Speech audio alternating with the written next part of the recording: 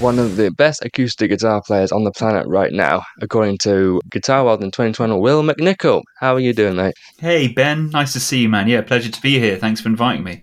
So, as I can see, you've got an entire studio behind you, which is very official. And okay, this is a guy who does music for a living. Yeah. It's nice to have a space to work in. I mean, calling it a studio is maybe a little bit grand. It is a spare room in my house, but I've tried to kind of get it set up in a way that allows me to do all the work that I need to do. But it's never quite as easy as you'd hope it would be, particularly when you've got a 2-year-old running around the place. Oh, okay. So I guess it's a case of I'm recording stuff, but then having a 2-year-old running around the place, trying not to press buttons and all that sort of thing. Yes, exactly that. And I try my best to find the windows of time in the day where I can do that kind of work. His nap time is usually a good period of time, but also just at night when hopefully he's gone down for his sleep. Finding those windows of silence is increasingly difficult these days.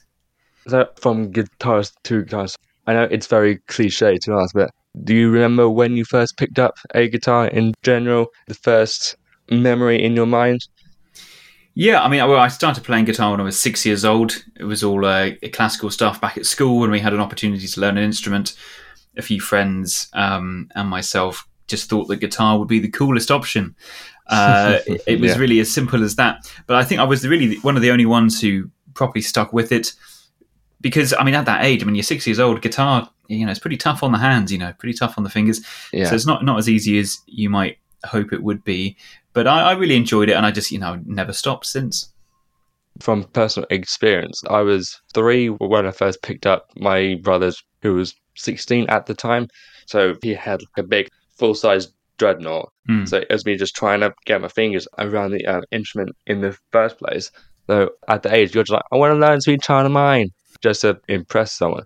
And with Fingerstyle, obviously, it's a lot harder to play compared to standard guitar stuff. So to want to do that, did you have weird looks from people to say, okay, this kid wants to learn Fingerstyle guitar compared to the regular stuff that we get taught when we first start learning? Yeah, so I mean, I think that when I was at school, when we first started, I mean, classical guitar was the norm. That was the guitar that was offered, really. That was the style of playing that was offered. So at that age, there wasn't really much to choose from. And it was only, I went through the classical grade system over many years. I really enjoyed it. I enjoyed it in a way that you enjoy a subject at school that you enjoy. I didn't feel a particular sense of ownership over the process so much as I just enjoyed that kind of learning experience and being guided along that pathway. And it really wasn't until I was in my early to mid-teens when I was kind of exposed to, I suppose, that slightly more contemporary way of applying that fingerstyle technique onto the steel string guitar, for example, and seeing what other amazing sounds and textures the steel string guitar can offer. And it was a guitarist called Antonio Forcione, actually, who was the one I saw when I was, I think, about 14 or 15 years old, who just completely blew my perceptions of the instrument out of the water. And that was kind of what sparked my creativity and a more of a sense of ownership over the kind of guitar playing that I really wanted to explore alongside the classical. So you mentioned school, and so we are both alumni of Corfe Hill School. And so I'm assuming that you were heavily involved in the musical department in general, the school shows and that sort of thing. Yeah, I was. Certainly ended up in the band pit for a couple of the school shows that were put on. But that was me playing electric guitar and doing chord work and that kind of thing, which is fine. But there were certainly other guitarists and bands who were much cooler than I was and were able to do that kind of the funk stuff and all of that great blues playing and all that kind of thing. But I was always more kind of classically and acoustically inclined. But I really enjoyed working with other musicians at the school and other people in different year groups who had particular skill sets. I mean, there was a great drummer percussionist called Tom Francis, who I really enjoyed playing with back then, and also his sister Emily Francis, a wonderful musician who's doing exceptional work at the moment, particularly with her project, the Emily Francis Trio. In fact, we've just kind of collaborated on a project. So the name rings a bell. Yeah. So there's some great musicians, and I just enjoyed, working with them. But at that time, I was really into composing my own material on the steel string guitar. And whilst the majority of what I did was solo bass, there was certainly plenty of opportunities to collaborate with some of the other wonderful musicians in that school at the time. And so then, did you go on to university to then become more qualified in the classical guitar style and that sort of thing? Yeah, so I didn't actually go to uni to study music. Okay. I went to university to study design, specifically product design. Sure. And that was because of, two reasons really. One, I really enjoyed, the design process. And I really enjoyed just, the world of design really. And I also thought it would be nice to have another string to my bow should the music thing not really end up working out for me. But whilst I was doing that degree, which is at Plymouth University, I was also doing diplomas with Trinity College London in the classical guitar thing. So I took that as high as you could in terms of diplomas. So I did the associate, licentiate and fellowship in classical guitar playing, which was good fun. It was hard work, but it's always hard work. In my final year of university, I was doing my fellowship with Trinity at the same time, and as a result became a bit of a hermit because it was just so much to do it in one go. To do both of them at the same time, that must be quite a blur.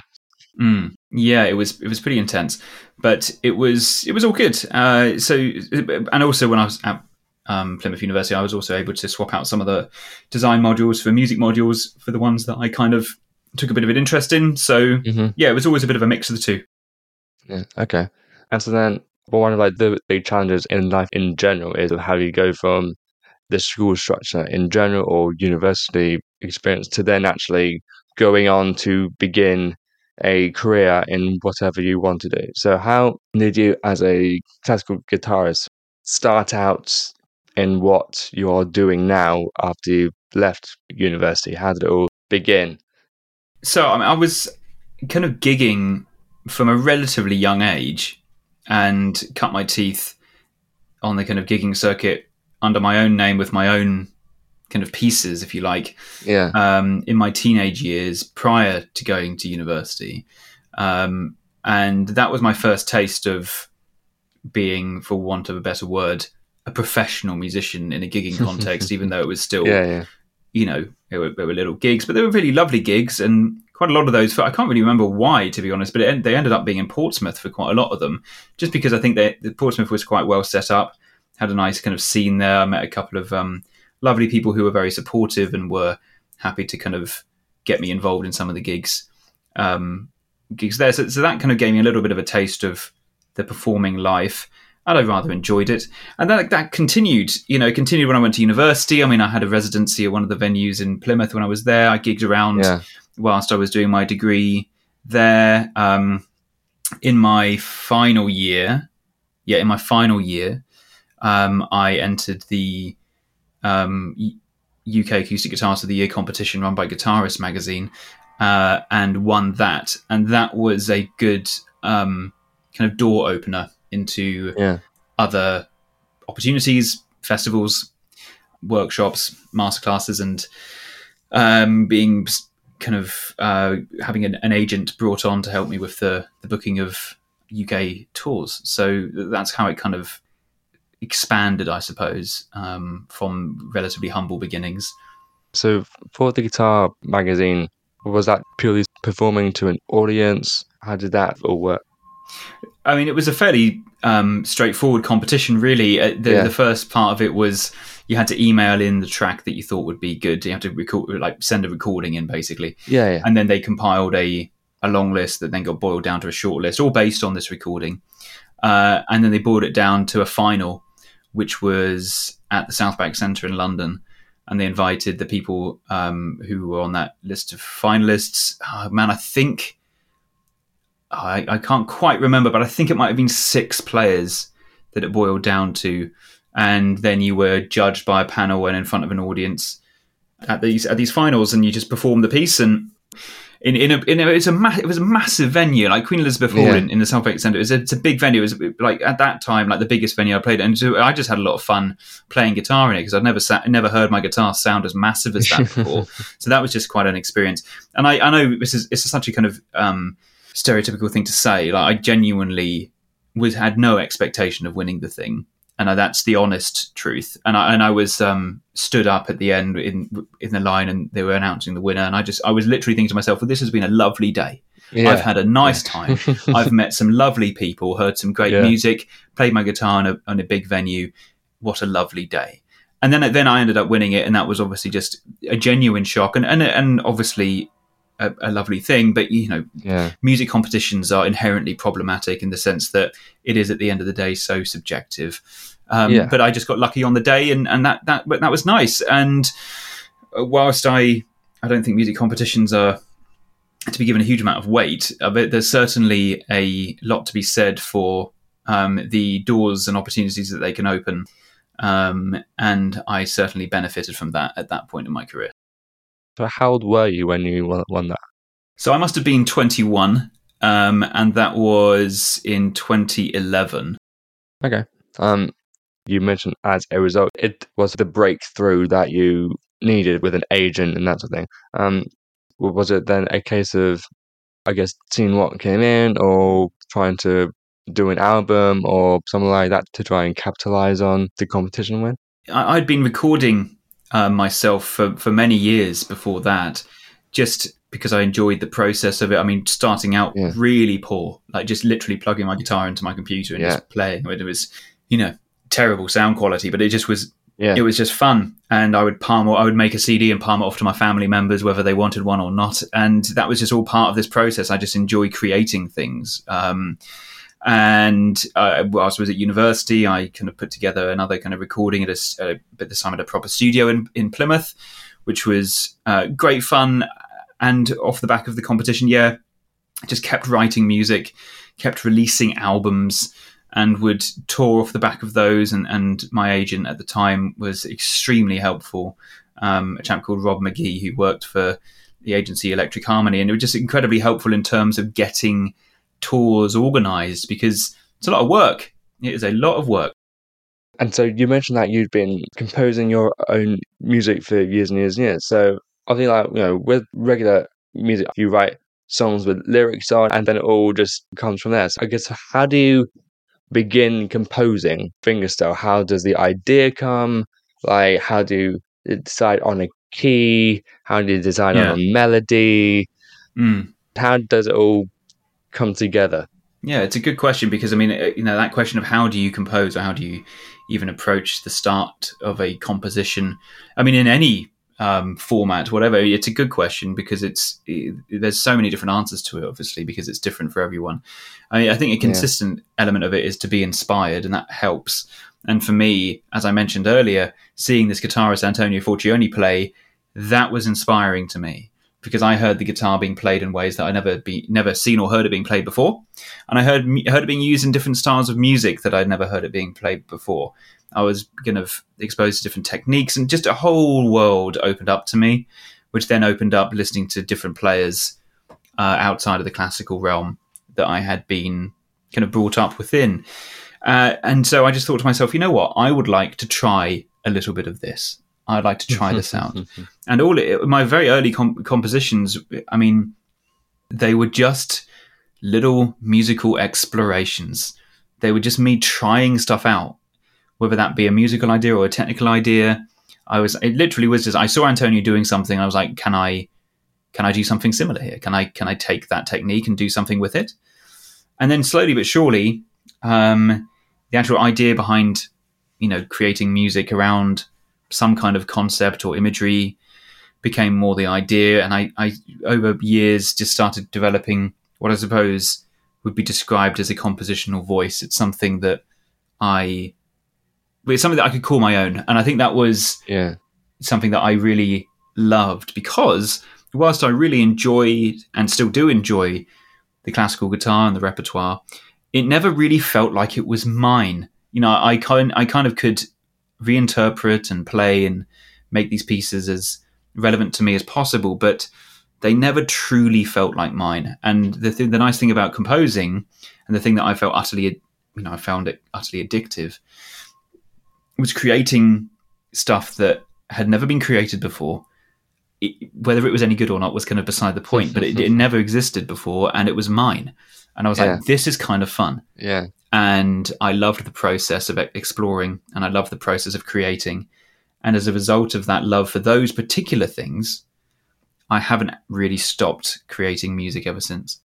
Yeah, and as a result, you've brought out about 5 albums in the process of you creating stuff. Because I'm aware, so your first one came in 2015, if I'm not mistaken. Well, I mean, you know, it depends on where you start this, because as I mentioned, like I kind of had started years before. I mean, I think that the first kind of like public, properly released one was, I think, about 2011, or somewhere around about there, 2010, 2011, I think. And then since then, I think I've had a new release of some kind, whether it be an album or a single or an EP.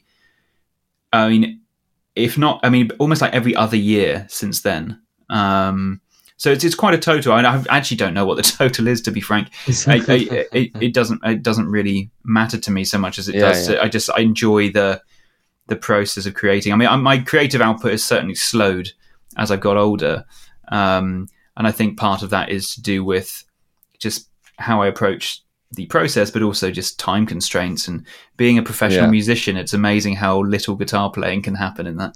So yeah.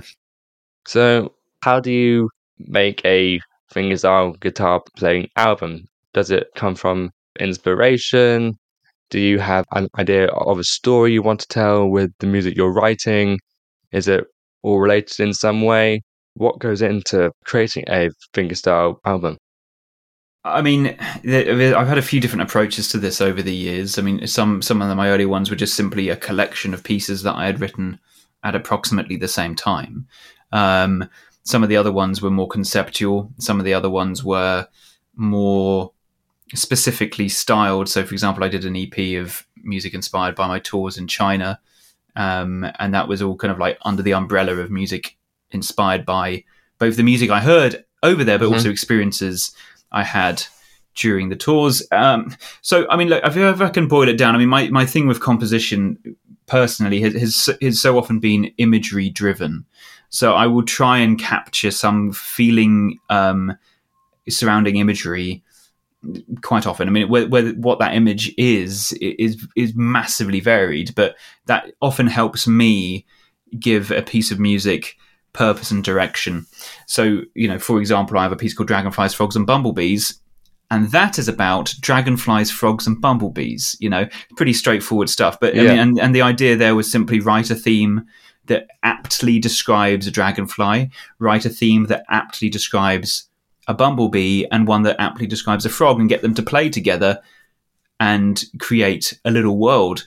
And that kind of thing has often been the way that I've approached music. If I'm writing a tune, I've got one called Lighthouse.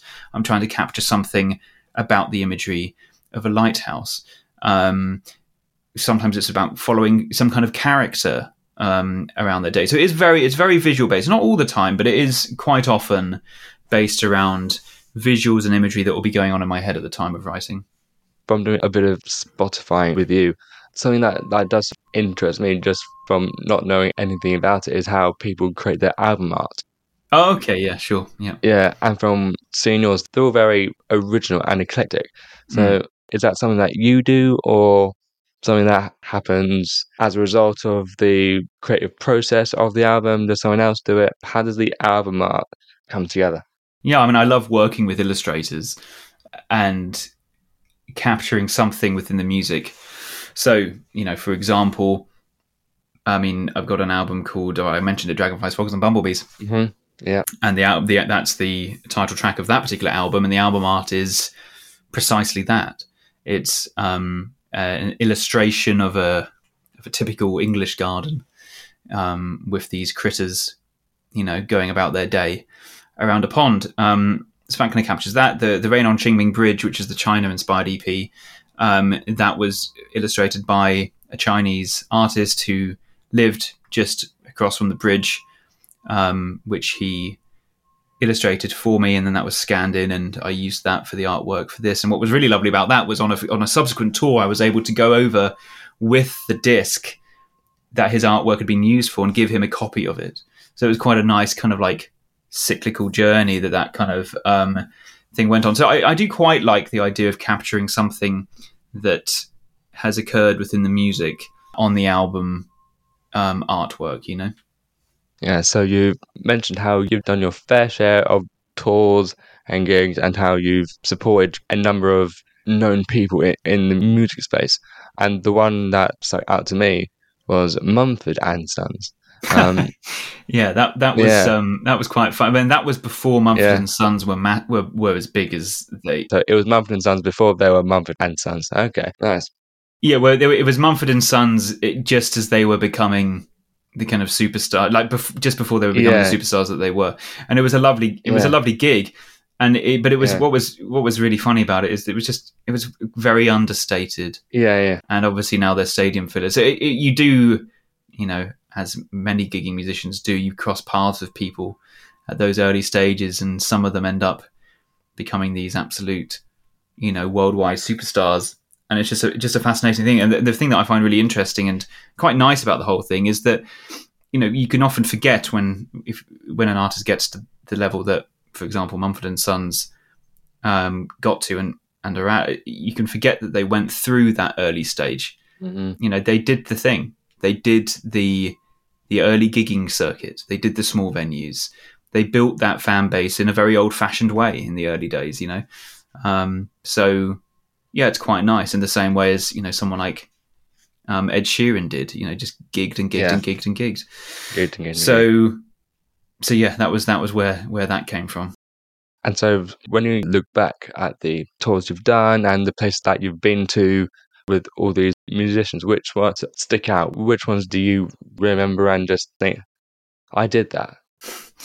So in terms of working with other musicians, is that what you were saying? Yeah. I mean, I when I first worked alongside Antonio Forcione, that was quite a big moment for me personally, because he had been the person who had sparked my creative journey all those years previously. So when the opportunity came to work with him, and the opportunity came via the London Guitar Summit at King's Place in London, which is organised by the IGF, International Guitar Foundation. They reached out and said, look, we're doing this Guitar Summit in London. It's kind of a collection of concerts and workshops, and we usually pair a well-known player with someone who can help them tutor and craft a workshop that will be valuable for people.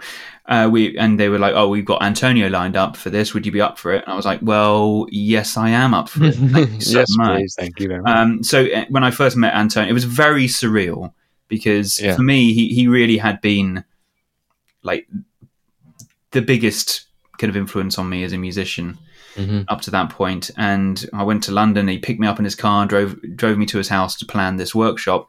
And I found the whole experience very surreal because on one hand, at that time, you know, I was, you know, for want of a better phrase, a bit of a fanboy of Antonio. I'd listened to his stuff so much. I'd seen him in concert like countless times. So I really knew his music inside out, and I really found it very inspiring. So on one hand, there was that kind of element of like, I'm a fan, and this is a very, you know, amazing experience for a fan to have. But on the other hand, I was a professional there to do a job. And I was there to work with him, create a workshop based around his music, and all that kind of stuff. And so since then, you know, we've just become good mates, and we've worked together plenty of times since then, in various different contexts, whether it be performance or workshop or whatever. And so that was a lovely thing. But and also just the early experiences I had at guitar festivals where I was performing alongside people who I really found who had really been an instrumental part of my kind of inspiration as a composer. All of that stuff was very surreal and lovely. and it's a small world, you know. It's a small community, this fingerstyle community, and it's a very lovely world, and it's very mutually supportive. And you realise that these people who you, as a teenager, were kind of putting up on a pedestal, you know, they're just really lovely, nice, normal people who are just trying to do what everyone else is trying to do, and just have a nice life sharing music. Yeah.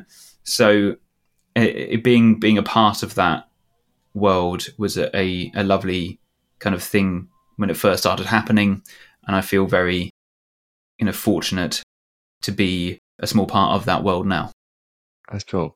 And so now, with performing live, no one is invincible from something going wrong, from a mistake you make live on stage to something going wrong off stage.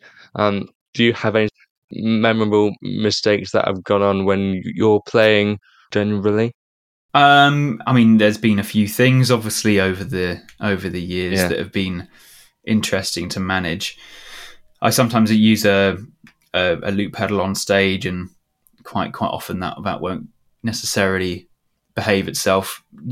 I say behave itself as if it has any control over how it's being used. It's user error. Oh, of course it is. So that has sometimes provided some quite fruity moments. Other things, I mean, sure, like, you know, it might snap a string once in a blue moon and have to deal with that, but that's kind of fine.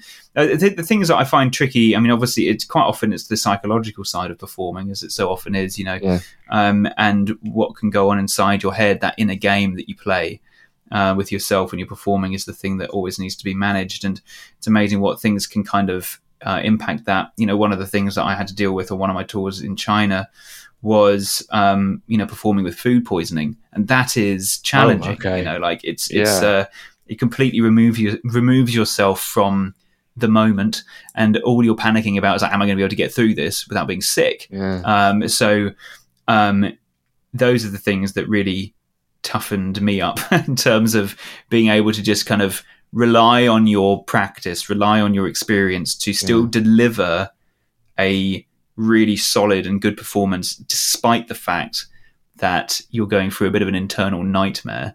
Like you can still do it, much as it's challenging and obviously way less enjoyable. It's still possible to do it, because at the end of the day, you're there to do a job, and I was just doing my job. Yeah. The performing in China in itself is probably quite a whirlwind experience in itself. That's a very good way of describing it. Actually, it was a bit of a whirlwind experience, and one that I found to be completely addictive. It was an amazing thing. I did 3 tours over there, and just despite the food poisoning, and it was just the most wonderful thing, man. I mean, it really is. It's just an amazing country. It always finds itself in the news for the negatives in terms of the macro political and everything else. But at the end, when you're actually, this is the thing that I love about music. It was the same when I went and performed in Zimbabwe. You know, like you end up working with people who they're just normal people on the ground. They have nothing to do with everything else, in the same way as so often in this country we have nothing to do with everything that's going on in Westminster. And like and you kind of, you think, well, look, all they're trying to do is the same as anyone else in those scenarios, and they're just trying to create lovely environments in which to share music. And that was certainly my experience. Like the people on the ground who are just involved in that kind of day to day of a musical life, no matter where you are in the world, there's a consistency to it, which is really lovely, and it makes you feel at home even when you don't even share a word of the same language, you know. Hello. Just interrupting this episode to ask you a quick favour. If you like what you're listening to, give it a rating, leave a review, and subscribe to the podcast feed. It helps more than you could imagine. Now, back to the episode. So you mentioned now that you've been able to add multiple strings to your bow with doing workshops and that sort of thing. So has that been to help people improve in their own fingerstyle playing, or just in general to improve musicianship? Well, I mean, the workshops that I deliver are, quite specific in terms of the style of guitar that they cater for. I mean, it's all to do with, fingerstyle playing. And nowadays, over the years, I mean, I've been able to specialize more and more and more. So usually the people who come to my workshops will be aware of my work and want to know a little bit more about my particular approach to it, which is, broadly speaking, it's combining classical with the more contemporary steel string and that kind of realm, which is, growing all the time. And people will come on to these workshops, because I attended lots of workshops when I was younger, and I absolutely loved them. It was some of the best musical experiences I had with these workshops. And it wasn't just because of the tutoring that I received, which was always really great and very inspiring. Players like Stuart Ryan, Thomas Lieb, just exceptional and inspiring. But it was more than just that. It was the experience of sharing with your fellow attendees. It was a space to really just jump 2 feet in to this world for which you have a great passion. So, in your day-to-day life, you might have this passion that you don't necessarily have an outlet for with other people in your immediate vicinity, right? Because it's a little bit of a niche. The lovely thing about workshops is it draws those people from all over the country into one place, and you can just share that passion in a really, really lovely, lovely way.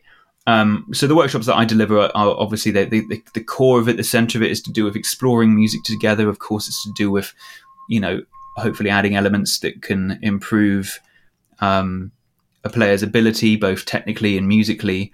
But also it's providing a space in which people can just really throw themselves into that world that they love, learn some new music, share some new music, and just generally geek out for as long as it is, whether it be like a 1 hour workshop as part of a gig or a festival, or whether it be a full day, 1 day workshop, or whether it be a full week residential workshop. Like the kind of concept behind them are all pretty similar, really. So where's the most far-flung country that you've been to deliver a workshop? Yeah, I mean, I've done, I did workshops as part of my time in China. I've done them around Europe. I've done them in Zimbabwe. Basically wherever I go. I mean, I really enjoy them. Is one of my favorite things actually is, both the process of organizing and structuring a workshop, but also just delivering it. I find it, a really enjoyable part of it. The interesting thing is when you're doing it in a country where all the participants aren't native English speakers, and you have to work. You sometimes have to work with a translator, and that's a really fascinating thing when you work with a translator in those contexts, because it really gets you to think about what you're saying, and you really need to make sure that you're explaining things in the most concise and clear way. And it really got me thinking about how I deliver workshops in English. Because you just think, well, how clear am I actually being here? Am I adding in too much extra stuff? Or that was really interesting, and the translator would kind of bring me up on certain things as like, what does that mean? Or there's lots of kind of Englishisms, or like things that are very specific to, little colloquial things that just slip in. And you realize that for someone who doesn't speak English, it's just insane. Like there's little phrases like, oh, that is a completely different kettle of fish. What on earth does that mean? Like, and it just slips into conversation. It slips into something you say without a word of thought, and you just see your translator's eyebrows furrow. And you think, sorry, you just said something about fish, and I don't really understand what you mean. Something to do with a kettle, like a kettle, which you boil water for a cup of tea, and fish. And so you think, okay, let's rein in the Englishisms here, because that's not necessarily going to make your point any clearer. So do you think that the workshops have also improved how you are as a performer or a composer as well? Definitely. It's one of those things where whenever you kind of in those circumstances and you allow yourself space to think about these things in a different way, you do learn about it. Quite often in the composition process, particularly when I first started, I didn't think about my pieces being played by anyone else other than me. I just wrote for my own benefit, wrote for my own musical satisfaction, right? But then people started learning my stuff, and then they started asking questions about my stuff. And then I was like, oh man. And they'll say, well, why did you do that C#-7 voicing like this when you could have done it like this and it would have been a lot easier? And I was like, well, I don't know, man. Like, go for it. Do your voicing of C#-7 if you want to. That's all power to you. The honest truth is, I didn't think about it. I did not think about it. Nowadays, and as a result of constructing workshops and tutoring more and everything else, I do think about it more. And it's interesting how you become more active in those decisions. And I'm not saying it's necessarily a better or a worse thing. I just find it interesting because, it's funny how I compose pieces now and I think to myself as I'm writing it, oh, someone's going to bring me up on this. I know they are. They're going to say, why did you do that, Will? Why have you made it like that? Why have you made it more difficult? So it's a funny little thing. I'd never want that to become a hindrance in the composition process. Never a reason not to follow up a musical idea just because someone's going to question it. But it's just an interesting thing that's popped into my head more recently. Yeah. So how did that transition into having your own college? Well, that's a great example of a lockdown project, right? That it's amazing. It's amazing what a global pandemic can do in order to kind of free up time to work on things that you hadn't had time to work on up until that point, right? Yeah. And the college, the beginnings of it, were bubbling around in my head for quite a while before I had any opportunity to actually make it happen. And prior to the pandemic, I was just so busy performing that it just was never on my radar to have the time to jump into it. But hey, presto, along comes COVID and I have time. So I kind of launched myself into that in 2020 based around this very, very simple thing. I realized that I had collected and created a vast amount of material over the years, whether that be compositions, tutoring resources, exercises, videos, just a whole host of stuff. And it would always be almost like a one and done thing. It was like I used it for something, let's say it was a workshop, and then it would be put into a cupboard and forgotten about. And I was like, well, that seems like a bit of a shame because you end up with all of this material that's just not doing anything. And I wanted to give it a home. So it started off as being a resource for my online students, separate to the college. It was just when I was doing online lessons, I thought I had this thing called the library, which was just this collection of everything. So that when we were doing our online sessions, I could say, oh, by the way, we've been talking about this technique. I've got some resources on that you can look at. So that's how it started. And then I was like, okay, well, let's take this further. And, I was like, okay, well, with regards to kind of how you structure an online offering, I found giving it a bit of structure by imagining a digital version of an actual college, because you think, well, what does a college have? Will it have a library? That's where you keep all of your kind of written resources. So that's where all the written resources go. Where do you go and watch stuff? Well, you go and watch it in a lecture theatre. So all the video content went there, et cetera. And then there's the common room, which is the social aspect of it, where people share their own work, and we do monthly Zoom meets where we get together and share music and answer questions. So it kind of just grew gradually and organically.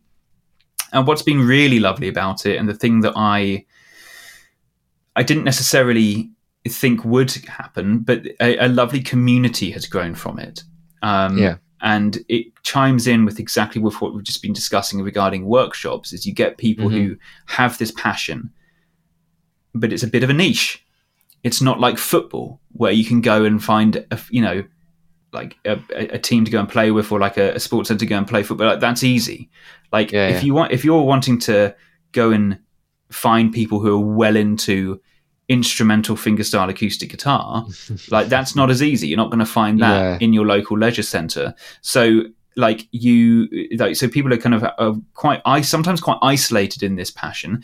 So, and hence workshops brought people together. But then you remove the geographical challenge by doing stuff online. So we would have these Zoom meets with people in the college where you'd have people from the Philippines, from Germany, from Canada, from the UK, all coming together, sharing this same passion and inspiring one another in the process, which was has been the most wonderful thing to see grow. And that's been the thing that has been so enjoyable for me. Whilst the vast majority of people use the college if not for that, so they would just come on and they would use it for their own benefit or whatever, that's absolutely fine. The thing is, I wanted to give people who wanted that extra kind of level of contact the facility to have it. And there's become this little core of people who are really inspiring one another, which is a really lovely thing. I assume that the Patreon was a result of the pandemic as well? Well, the Patreon actually came after the college, because basically the college is very much a thing where if you're a guitarist and you like what I do, then it's for you to learn from, right? But it's not like there's a lot of people who enjoy my work who aren't guitarists. They're just people who enjoy music, or like enjoy what I do, and they have no designs on becoming a guitarist or whatever it is. So it was basically down to that kind of concept of just giving people methods of supporting you if they want to, and some people did want to, which is really very lovely. It's not a big thing, and I don't push it nearly as much as I push the college, and but it's there and it's nice, and it's just another little way of it's more about me as an artist than it is about me as a tutor. So it'll be all to do with my creative projects and giving behind the scenes stuff to those, and early access and little perks and all the rest of it. It's all those kind of things, that Patreon's quite good for. So did the people on Patreon get early access to your latest album, The Botanist? So that was it. I mean, my most recent thing, The Botanist, that's a single, and I released that just recently. And yeah, so part of that was the Patreons got it early, and they also just heard much more about the process of how it came about. They get that kind of behind the scenes of like what actually goes into the work behind releasing that.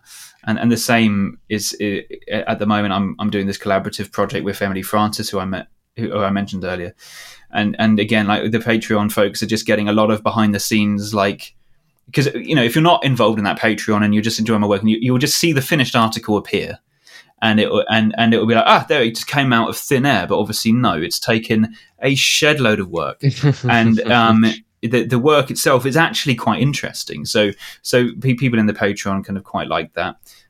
So I just pop up little behind the scenes things and show people how it's been progressing. Yeah. So what was the inspiration behind The Botanist? Yeah, so The Botanist came about in a slightly interesting manner. I was approached a couple of years ago, I'm trying to remember now. Anyway, sometime in the last couple of years, by a French film composer called Jean-Charles Woolfarth, who does some really lovely, beautiful silent films, and the emphasis is on the music that is attached to those. And he was going through a phase of exploring musical options for an upcoming film, and he asked me to create some music for a portion of one of his upcoming movie. And it was a 15-minute or so segment which followed a 19th century botanist about his day studying plants and flowers in amongst beautiful surroundings of like grand gardens and amazing greenhouses. And it wasn't, I don't know what gardens and they used in France, but it very much had the vibe of Kew Gardens in London. You can imagine that kind of thing. So it started life as a guitar and clarinet duet. And we explored it a little bit, and he decided he wanted to go down a different musical kind of route for his film, which is obviously totally fine. But what it ended up leaving me with was a load of musical ideas that I really was actually rather enjoying. And so I thought to myself, well, look, instead of these going to waste, I would love to take these and run with them. So I basically, I had written about 15 minutes worth of music for this, and I boiled it all down into a solo guitar composition of about 4.5 minutes, I think it is, or so. And that's it. Again, talking about inspirations for compositions, this is very visual. It was literally describing this botanist as he went about his day. And so there's elements of themes around wonder at the natural world, beauty of plants and studying them in their various different forms and contexts, whether that be under a microscope or whether it be a flower pressing or whether it be in a greenhouse or outside in the gardens. All of that stuff kind of came together, and that's where the music came from. Okay, so Fingerstyle, even though it's sort of known about, it's not completely mainstream, as in you probably won't find a Fingerstyle piece in the UK top 40, that sort of thing. Of course. Though, from being a guitarist myself, and you watch things and you hear things, like there is a whole section of YouTube and Instagram and TikTok that is filled with all these fingerstyle guitar players. Like one in particular is a YouTuber called Andrew Foy, and he is, I think, from the Philippines, and he's been doing fingerstyle for years. Just trying to think.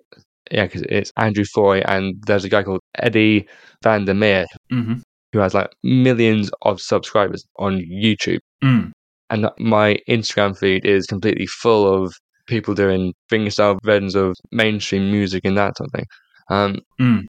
Do you see, with the rise of online creators through these platforms, that fingerstyle is beginning to enter the mainstream? Yeah, I mean, for sure. It's exploded over the last kind of 10, 15 years. I mean, there's no doubt about that. You know, and, you know, there's some players, there's the online side of it. And viral videos have certainly brought fingerstyle to the attention of many more people than they used to. And particularly the ones that gather the attention of the arrangements of pop songs or whatever they might be. Or, you know, classical pieces done in a kind of a percussive acoustic style. And that obviously has a broader appeal because people are like, oh, I know that tune. And as a result, they're like, oh, that's cool that that guy's doing it all himself on the guitar.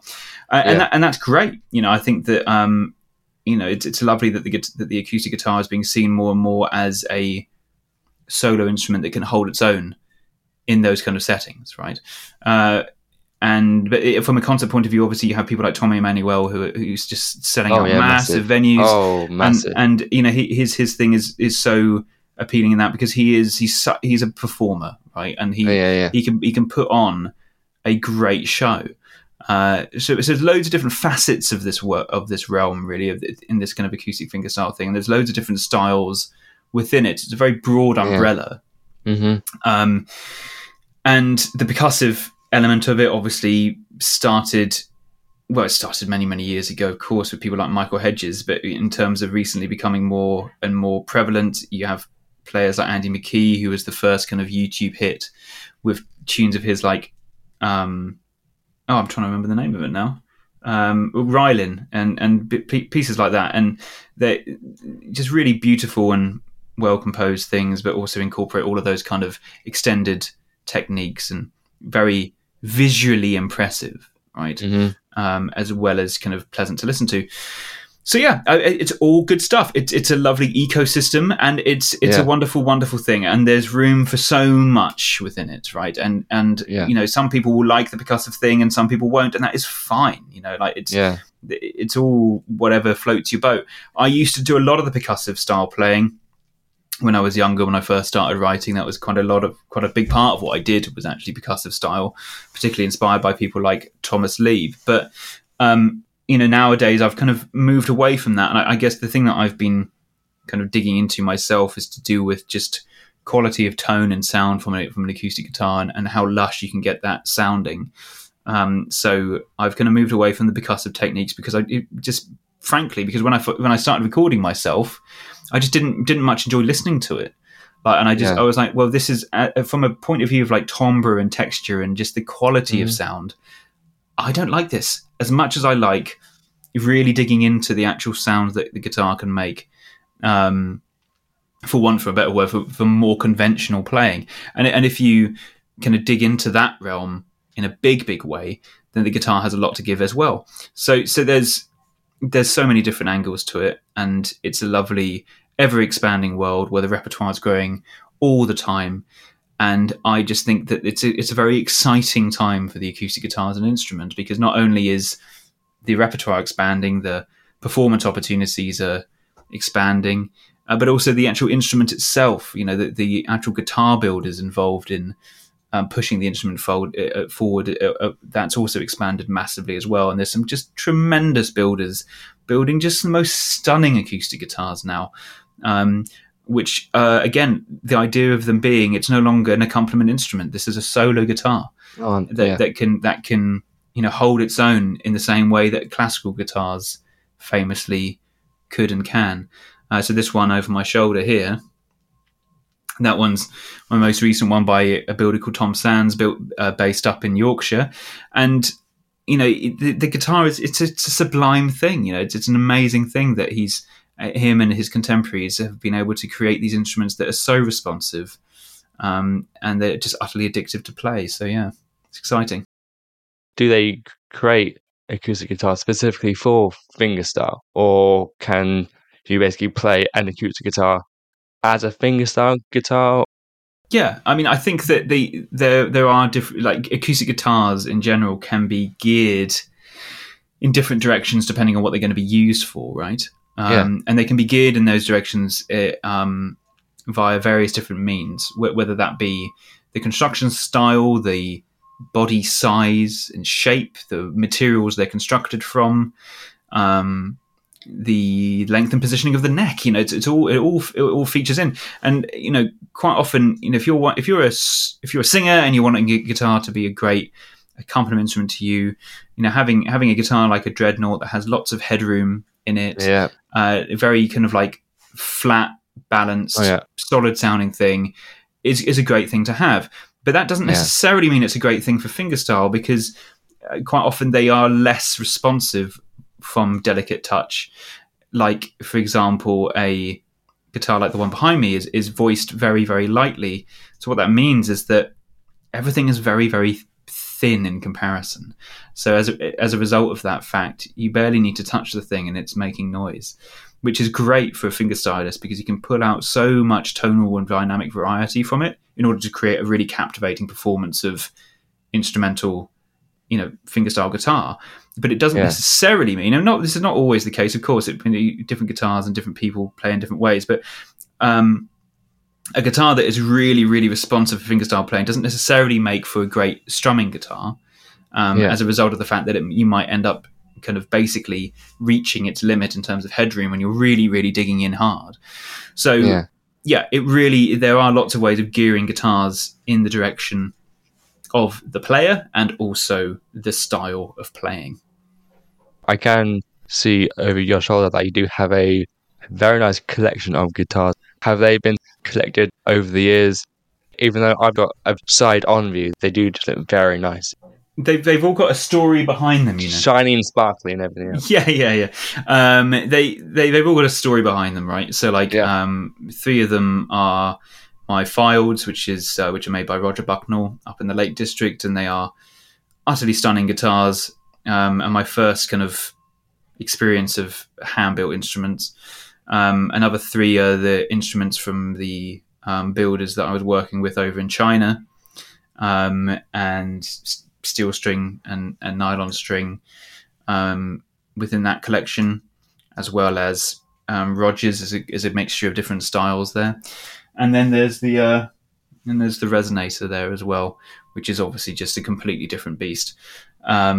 So it's I mean, I'm not I no longer tour with multiple instruments, right? I used to tour with a couple of guitars, but nowadays I just tend to tour with one. Mm-hmm.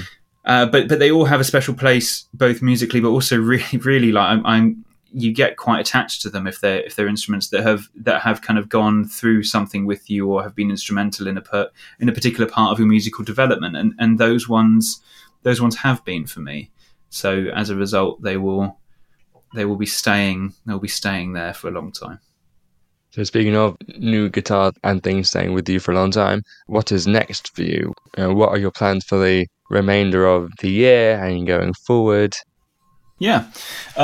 So from a release perspective, I've got this project with Emily Francis, which is acoustic guitar with horn section. That's coming to fruition very soon, and I'll be getting that out there. Then I'll be going off on a 2-week tour of Germany. And then later on this year, I'll be going back into the studio with the string quartet, and we'll be doing another album for acoustic guitar and string quartet. So that's the rest of the year. Nice. And so with the name of this thing, it's called Reaching the Crescendo, and now it's just trying to be like a less blunt, where do you see yourself in 10 years' time, that sort of thing. So where do you want to see yourself in X years' time? Because I'm sure that 10 years ago, you probably would have hopefully seen yourself doing all the stuff you've already done. So where do you see yourself in 5-10 years' time? Yeah, I mean, for me, the whole goals have changed somewhat, really, to be honest. Mm-hmm. I used to, when I was younger, I used to always kind of chase that next goal. Got to do this, got to work with that person, got to tour here, got to do this festival, all the rest of it. And I've done all of that now, really, and I will obviously continue doing so, and I enjoy all of it. I mean, for me now, my goals tend to be to do with just finding the right balance in life, and it's just to do with, if I can be in 5 years' time just content with my work and my life balance, and be able to share music with as many people as I can in as profound a way as I can, while still maintaining a really nice balance between that and my time with my family and everything else, then I will be a very, very happy man. So those are my goals, really. I suppose they're no longer based around milestones or numbers or whatever. It's more to do with like just a broader kind of feeling of satisfaction within my life. So yeah, that's my plan. Yeah. So you mentioned right at the start that you are a dad now, and so has your child been interested in the instrument you play? Do they think that they'll be picking up a instrument anytime soon, even just to like a string? Yeah, well, he's certainly been doing that, man. Whenever he's in here, he'll be strumming away.